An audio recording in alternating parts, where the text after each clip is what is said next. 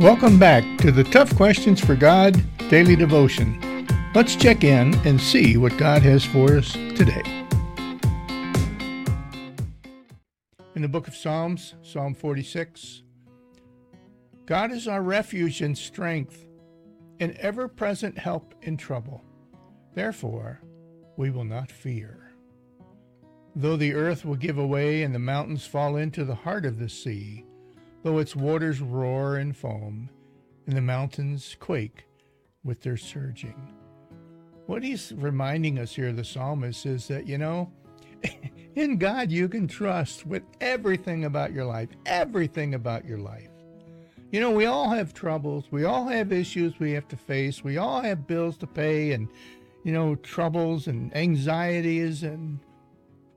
But in God, we can find our strength and the wisdom and everything that we need in order to endure and to get through. And at the same time, grow in our relationship with God and to give Him glory and honor and praise. Think about that today, friends. Thanks, and God bless.